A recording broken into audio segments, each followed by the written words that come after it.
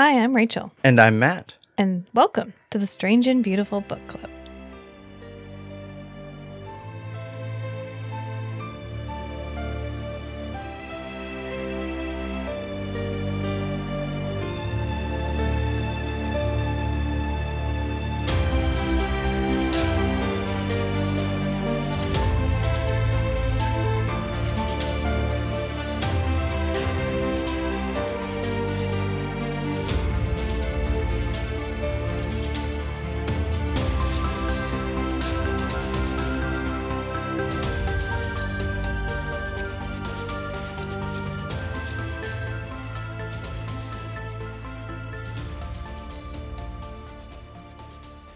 It's time for another episode. Welcome back, friends. Welcome back.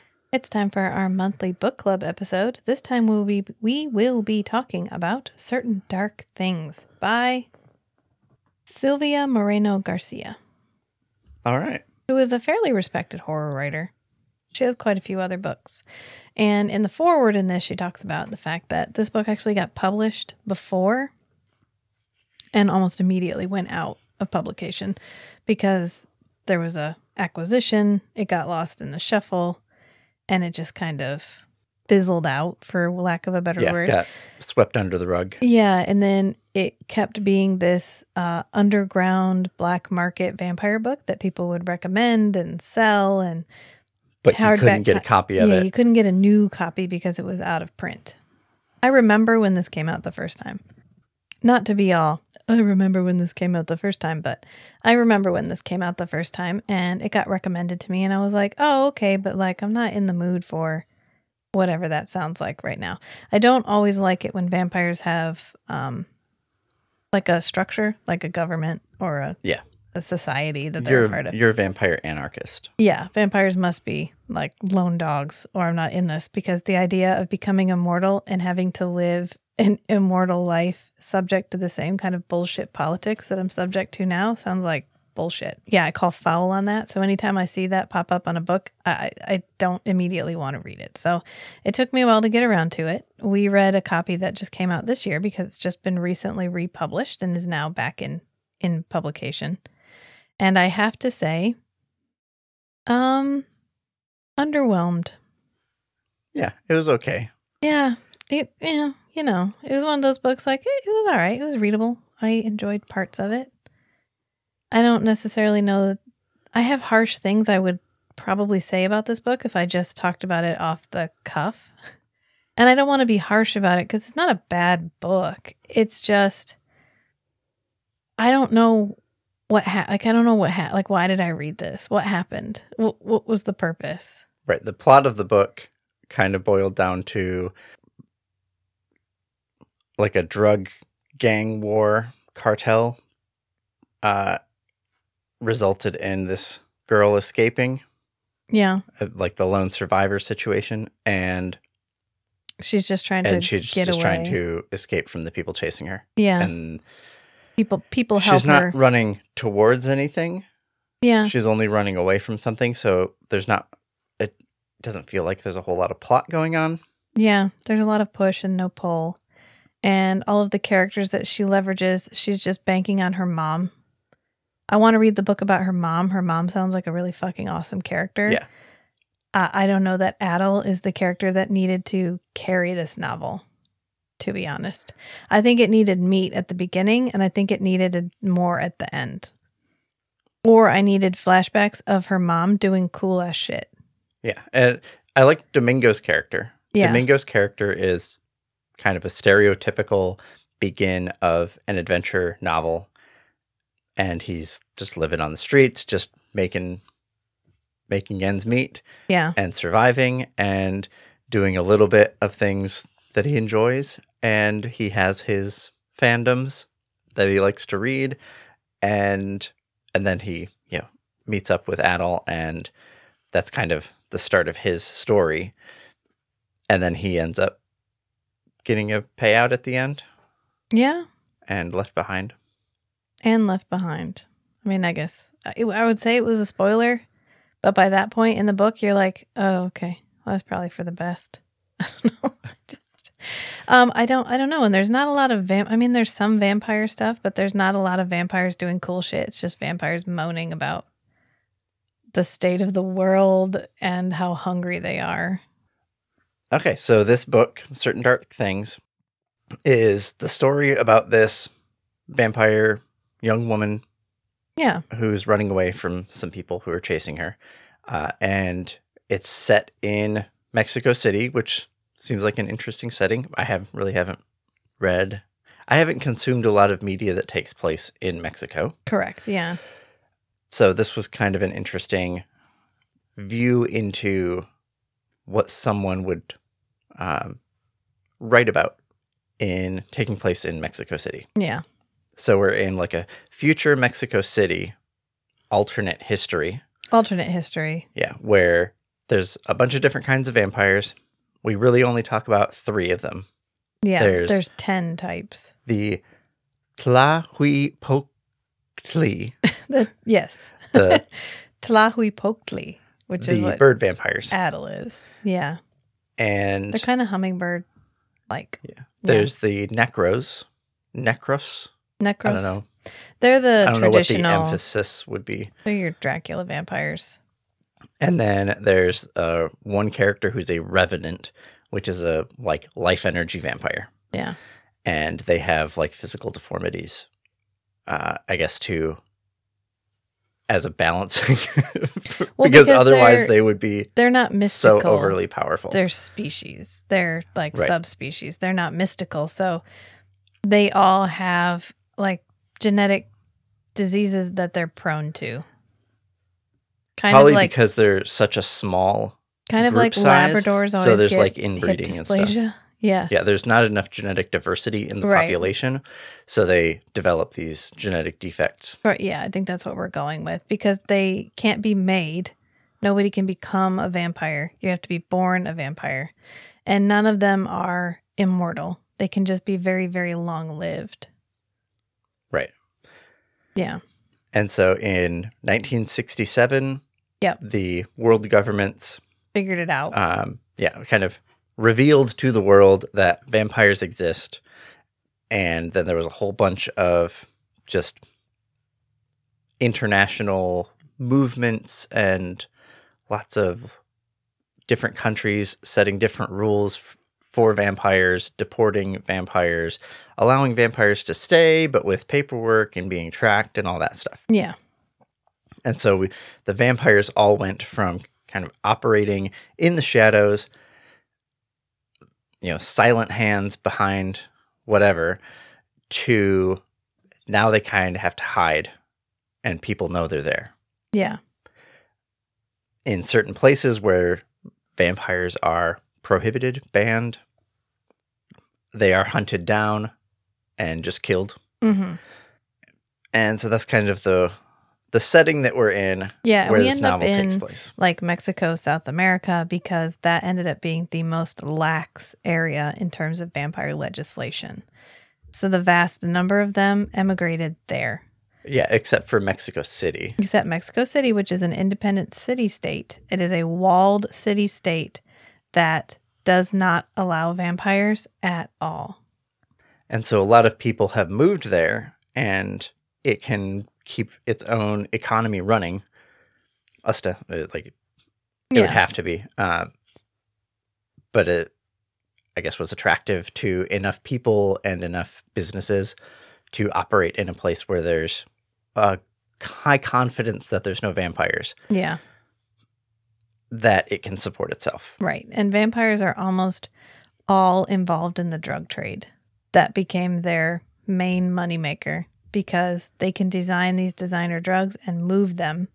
And they have the manpower and the resources. And it's appealing to a group that operates outside the law traditionally anyway. Yeah. So Adel's family is like a huge drug family.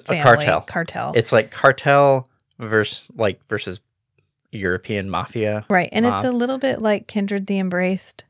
It's a little bit like Vampire the Masquerade, where every different type of vampire has their own social structure and they can intermingle, but with rules. And there's a whole code that they all follow. Right. In terms of just to keep the peace, because their numbers are so low, outright war doesn't benefit anybody.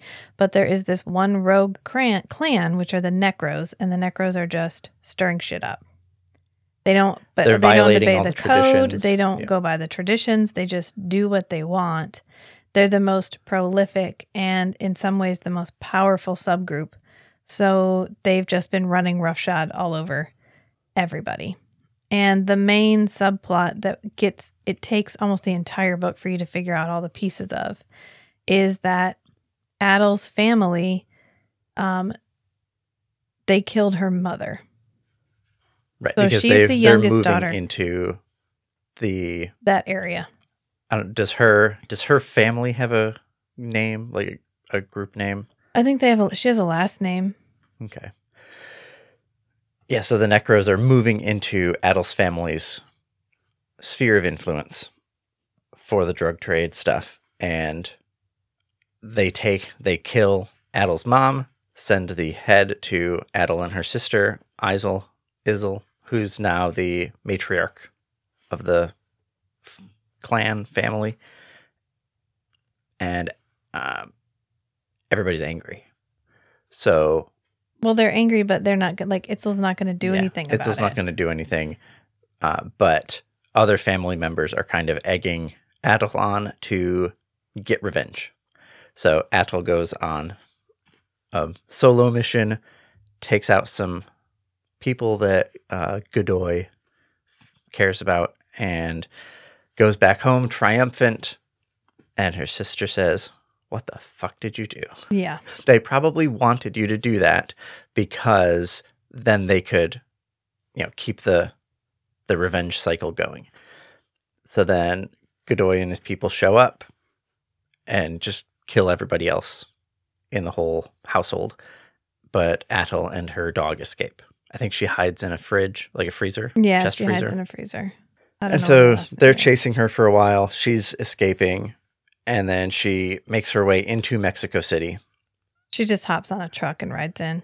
Because it'd be hard for overt vampires to follow her in. Well, it's easy to figure out that she's a vampire because she doesn't have the same body temperature. Right. Yeah. So there's technologies for screening vampires from humans. Correct. Yeah. So she can't just walk in. She's got to sneak in. So she sneaks in, but while she's there, so much shit goes down. She can't sneak out because now they're on the lookout because they know vampires are there because Necros are big and messy. And Nick in particular has no impulse control. I thought that was really funny that there's a Nick the vampire. Nick the vampire, who is Nick the Brick. A bit impulsive, like a sledgehammer instead of a scalpel. I mean, that's the plot of the novel.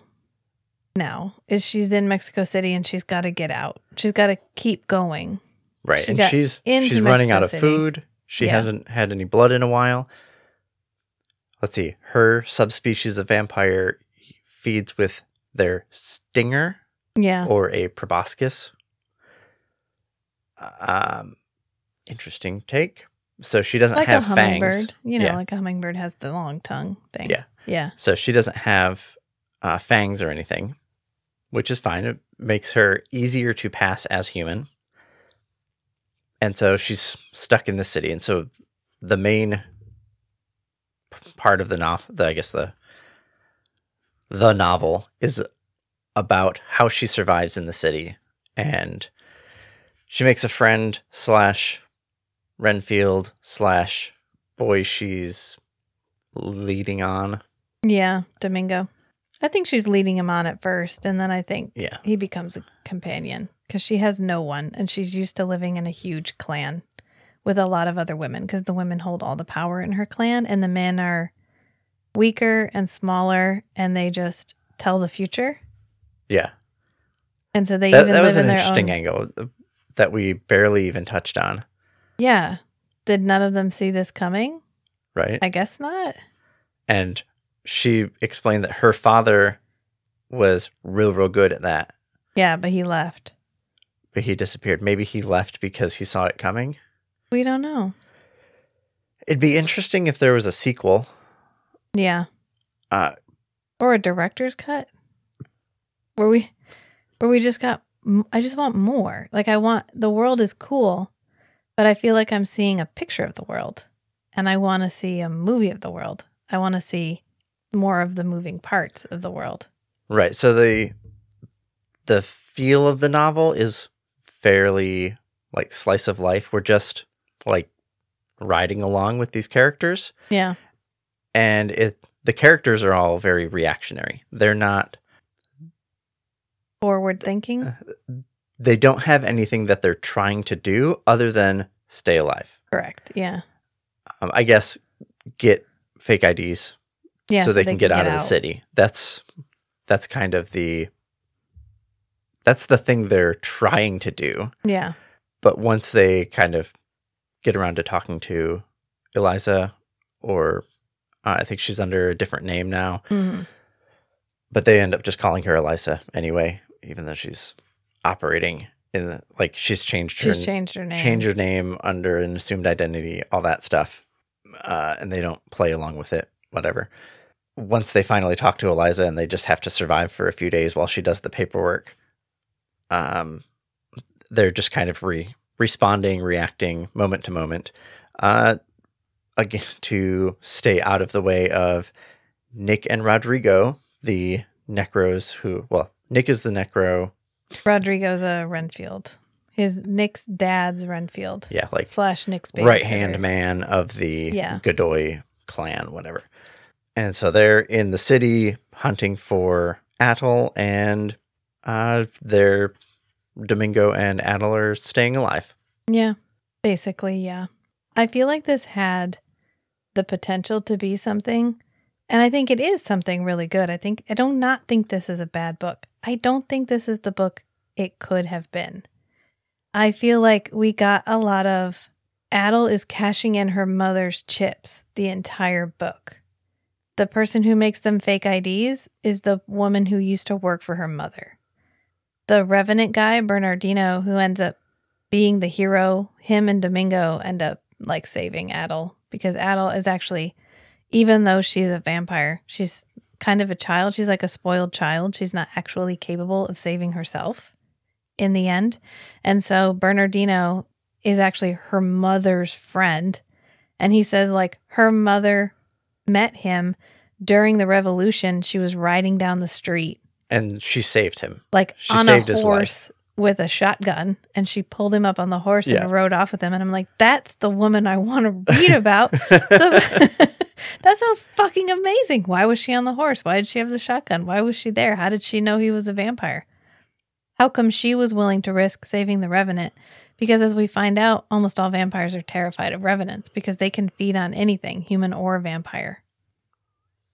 And we meet really Nick fast with just a touch. Yeah, and we meet Nick, and Nick feels he's just a spoiled. He's another spoiled. He was a good bad guy. Yeah, he was a good, just selfish, cruel. Right. He's not bad guy. He's not just pure evil. He's young and undisciplined. Yeah. And spoiled. Right, because he's used to being top dog. Right. And so he doesn't really understand. He adds some noise, some conflict to Rodrigo the professional. If he didn't have to take care of Nick, he would have been in and out, and Atle would be dead. Right. But because I think they probably would have caught her before she even got to Mexico City, because Nick keeps messing up Rodrigo's plans. Right. He keeps just sticking a stick in the works is what he keeps doing. And we have Quali, the dog, who has a large glowing green tattoo. And so it's very distinctive. It's very distinctive. It ends up being what gives her away 85% of the time. They're like, oh, did they have a dog with him? Oh, yeah, a big fucking dog with a big green tattoo. Right. Oh, she drags this dog along with her all the way into Mexico City. Yeah. Why?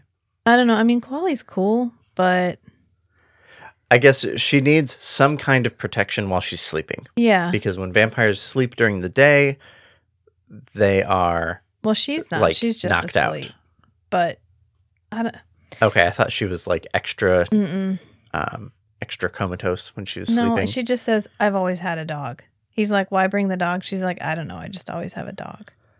And it's the last part of her family because everybody's dead. It's the last thing she has. She revenges, she goes and kills some of the Godoy people, and then she comes back, and Itzel's like, what the shit? And then they come and kill them all.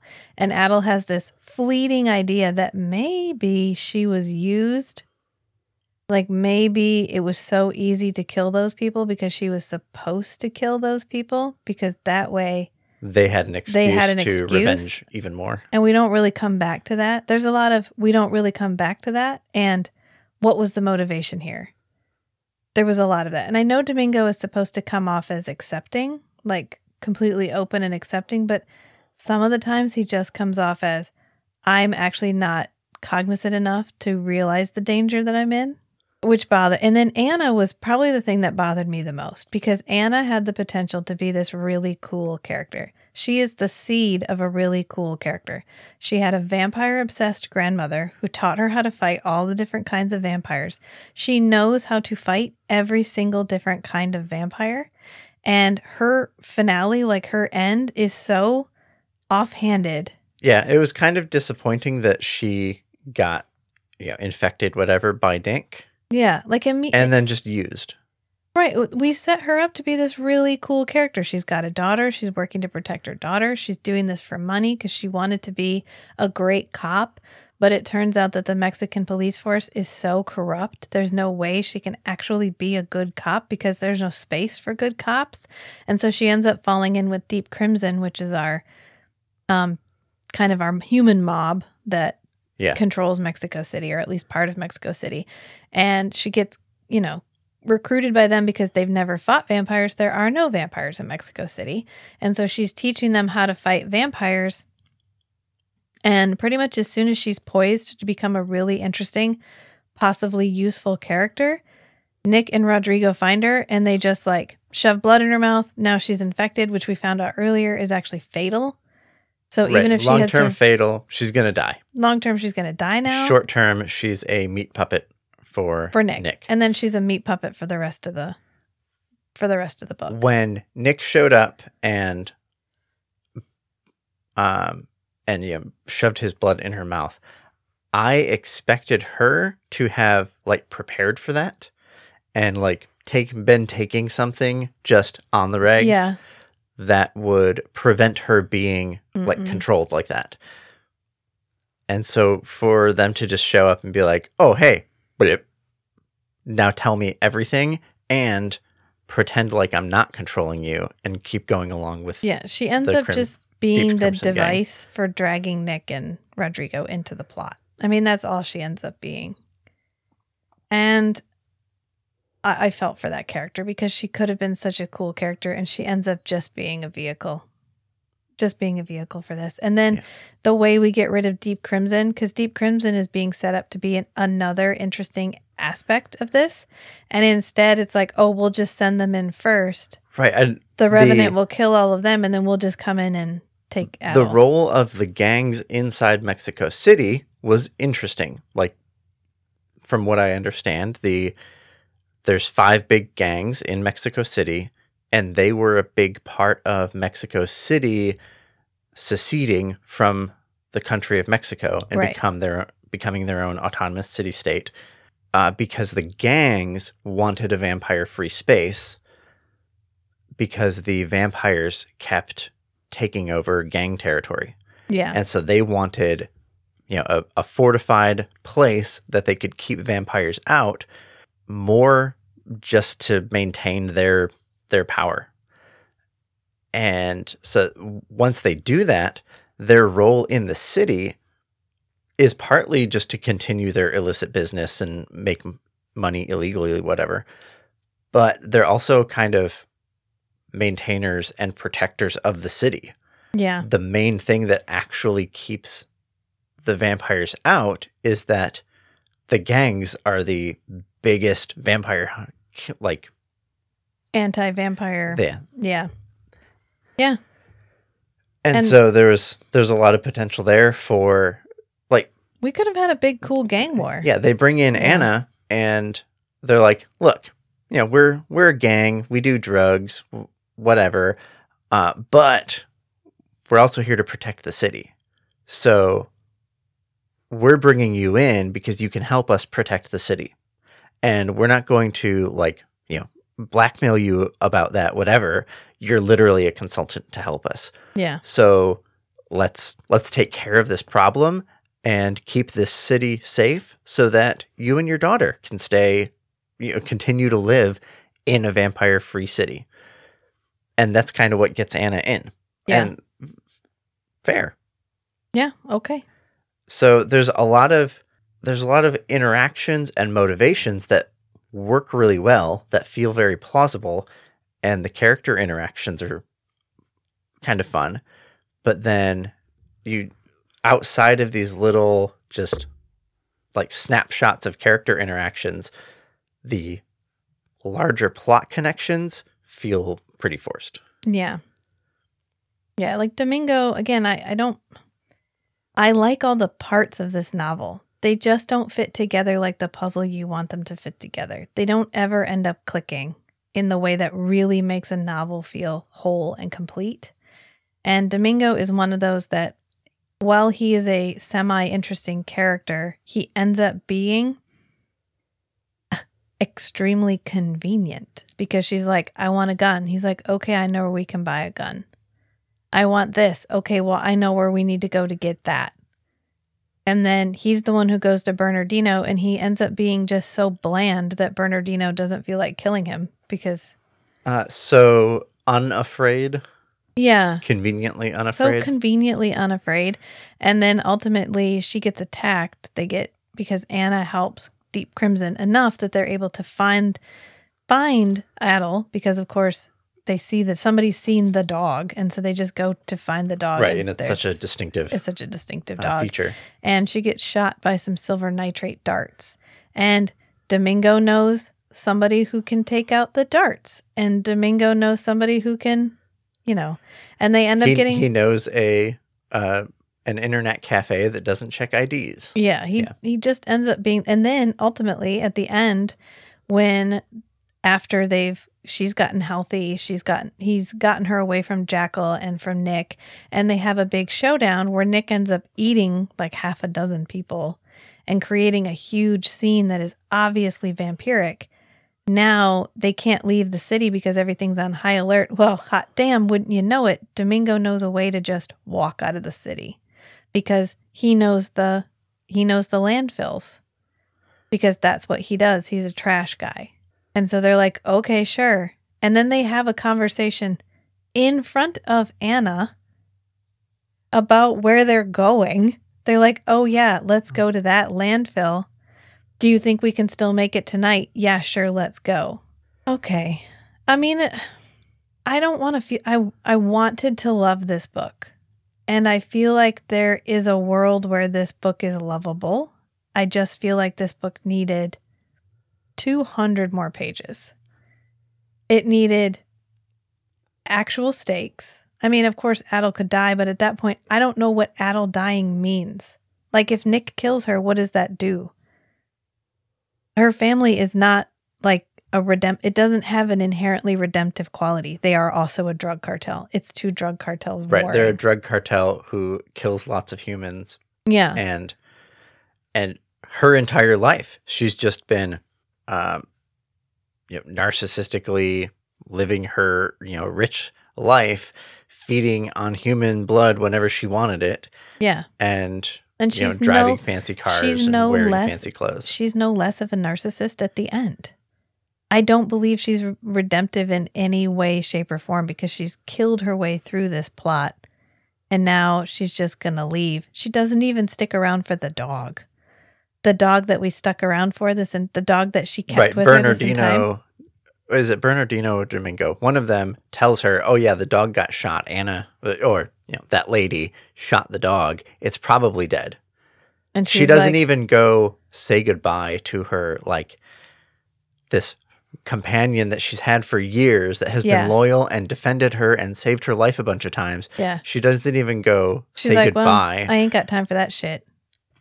So Yeah, I either need to just inherently care about the character and that be the stakes, or her death needs to be the trigger for something really big. Like, I need to know that she needs to survive. I don't believe at any point in this novel that she needs to survive. Even when she and Domingo ultimately get together, it still feels narcissistic. It still feels convenient in the moment. Like, well, he's here. He's not horrible looking. And I gave him my blood earlier, so he's seen memories of me and he's not running away. So I guess this is cool. Like, let's just do this while we're here. And then ultimately she leaves him.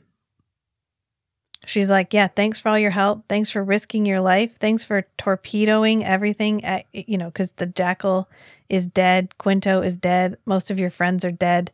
Thanks for that. Here's some money. Have a great day. And so I guess he gets the dog. Like in the His divorce? ex-girlfriend is not dead. Oh, okay. Just mostly drained of blood. Well, he gets the dog in the divorce, I guess, because he goes back and Quali's like, hey, everything cool? And he's like, oh, hey, Quali. And he just like puts him in a shopping cart and wheels him off. And the last scene is him sleeping with the dog. Yeah. Yeah. And that's kind of, Bernardino doesn't die. You kind of think he might for like a second. And then he doesn't die. And I think that's just, maybe that's my problem with this, is I just wanted to care more. I just wanted to care more about anybody in this book. Yeah, I could see this book as a, like, novella in this universe. Yeah. As either, like, a novella of what happened after the, like, series of novels about Adel's mom. Escaping fighting in the revolution, establishing and her family, and establishing the whole family group. And she explained that until it was revealed that vampires exist, her family was much more integrated in the society and like sold some weed. Yeah. And that's pretty much it. Right. And maintained this long tradition that they had like acquired from living with the Aztecs. They're Aztec vampires. They are, or they predate the Aztecs, but they were warrior priestesses. I want my warrior priestess novel. Like, I want mom, Big Mama Adel Mama, who is a warrior priestess who goes through this really cool life and meets Bernardino, meets Elisa, meets all of these characters that we end up cashing in chips in order to further the plot in this book. And then when I get to this book and I find out she's died, I want that to be the saddest thing I've ever heard in my life. And then every time Adel goes to meet these people that I fell in love with in the first book, but who were ultimately betrayed by Adel's mother, I want to be like, oh, her mom didn't tell her the whole story. How are they going to react? Yeah. That's what I want when I go into this. And then at the end of it, I want another novel that's about.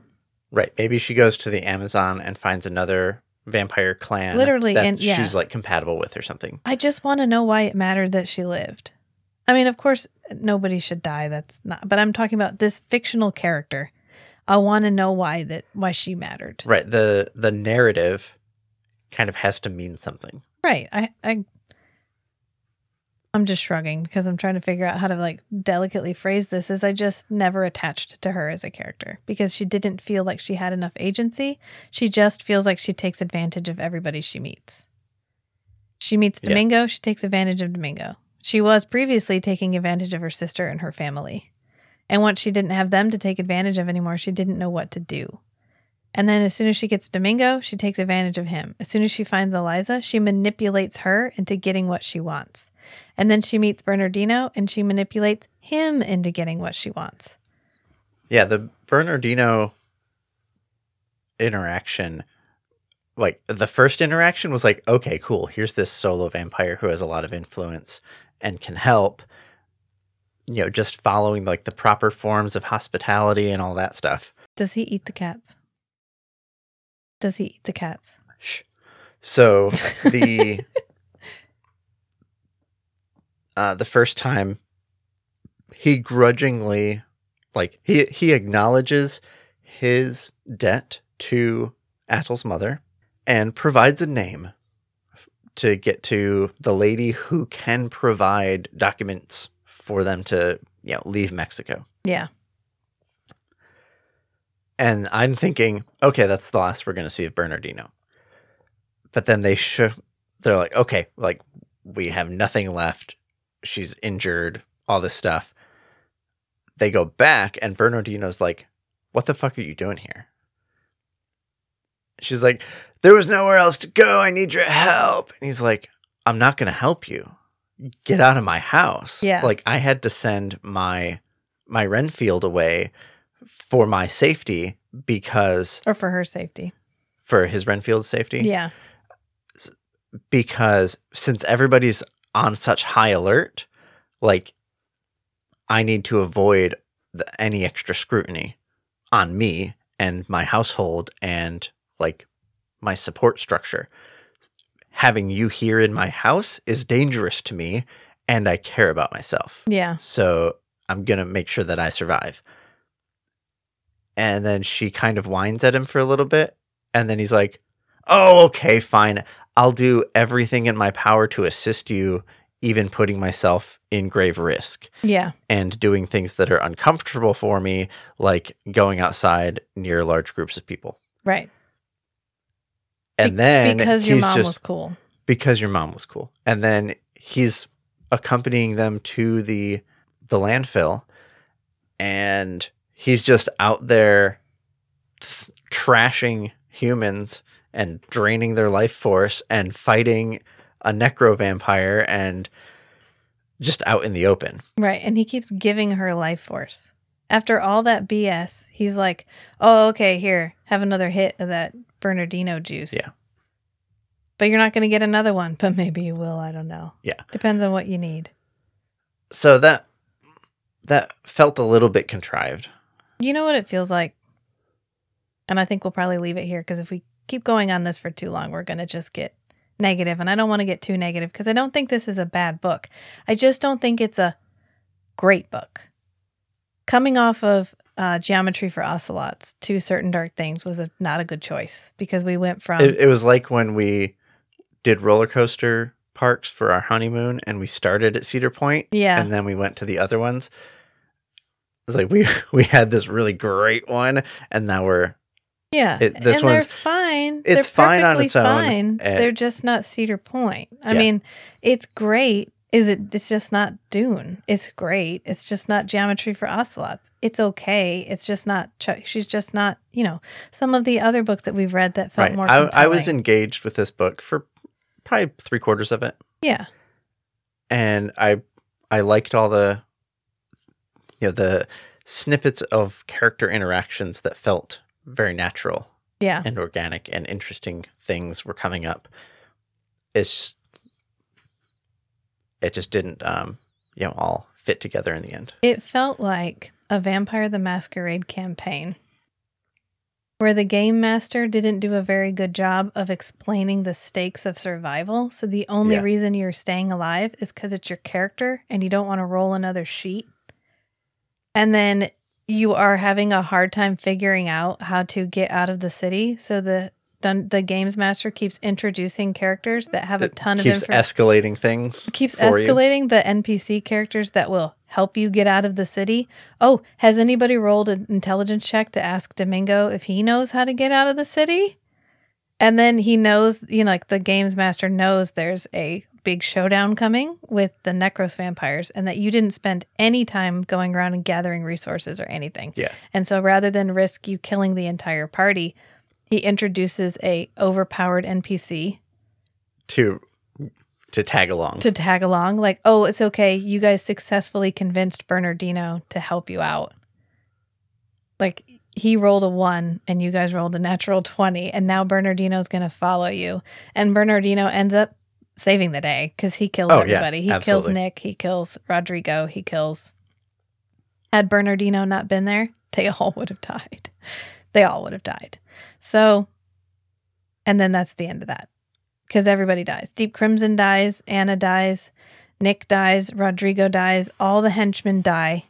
The only people who don't die are Domingo, Bernardino, and Adel. and Quali, and that's it. And we don't even know what happens to Marisol. She probably never knows what happens to her mom. That's a good point. Because her mom was like, hey, yeah, we're going to go on a vacation, you and me. We're going to go. You and I, we're going to go to Cuba. And she's like, cool, Mom. I think that'll be a lot of fun. And then we never see her again. That's what I'm saying. This just feels like, yeah, you're right. It feels like a novella in a bigger universe. And I want the rest of the universe. Right. This is cool. I think this could be a super cool universe. I just want more of it. Like, I want more than this. Yep. So our next book of the month is The 1,000 Deaths of Arter Ben. Yes. For the November. And that's another one neither one of us have read. Yep. So that should be good. I put that on there because I wanted you to have one of your favorite types of books. The smart male character, the smart outcast male character who ends up saving the world just by being like honest and smart and cool. Okay. Cool. So hopefully that one feels that's a good chaser to certain dark things. I'm looking forward to it. Yeah. I've seen it recommended quite a few places, so we will read that, and that of course will air the last Tuesday of November. So remember, sometimes the strangest things are the most beautiful too. So be who you are and love what you love. Until next time, friends. Bye. Bye.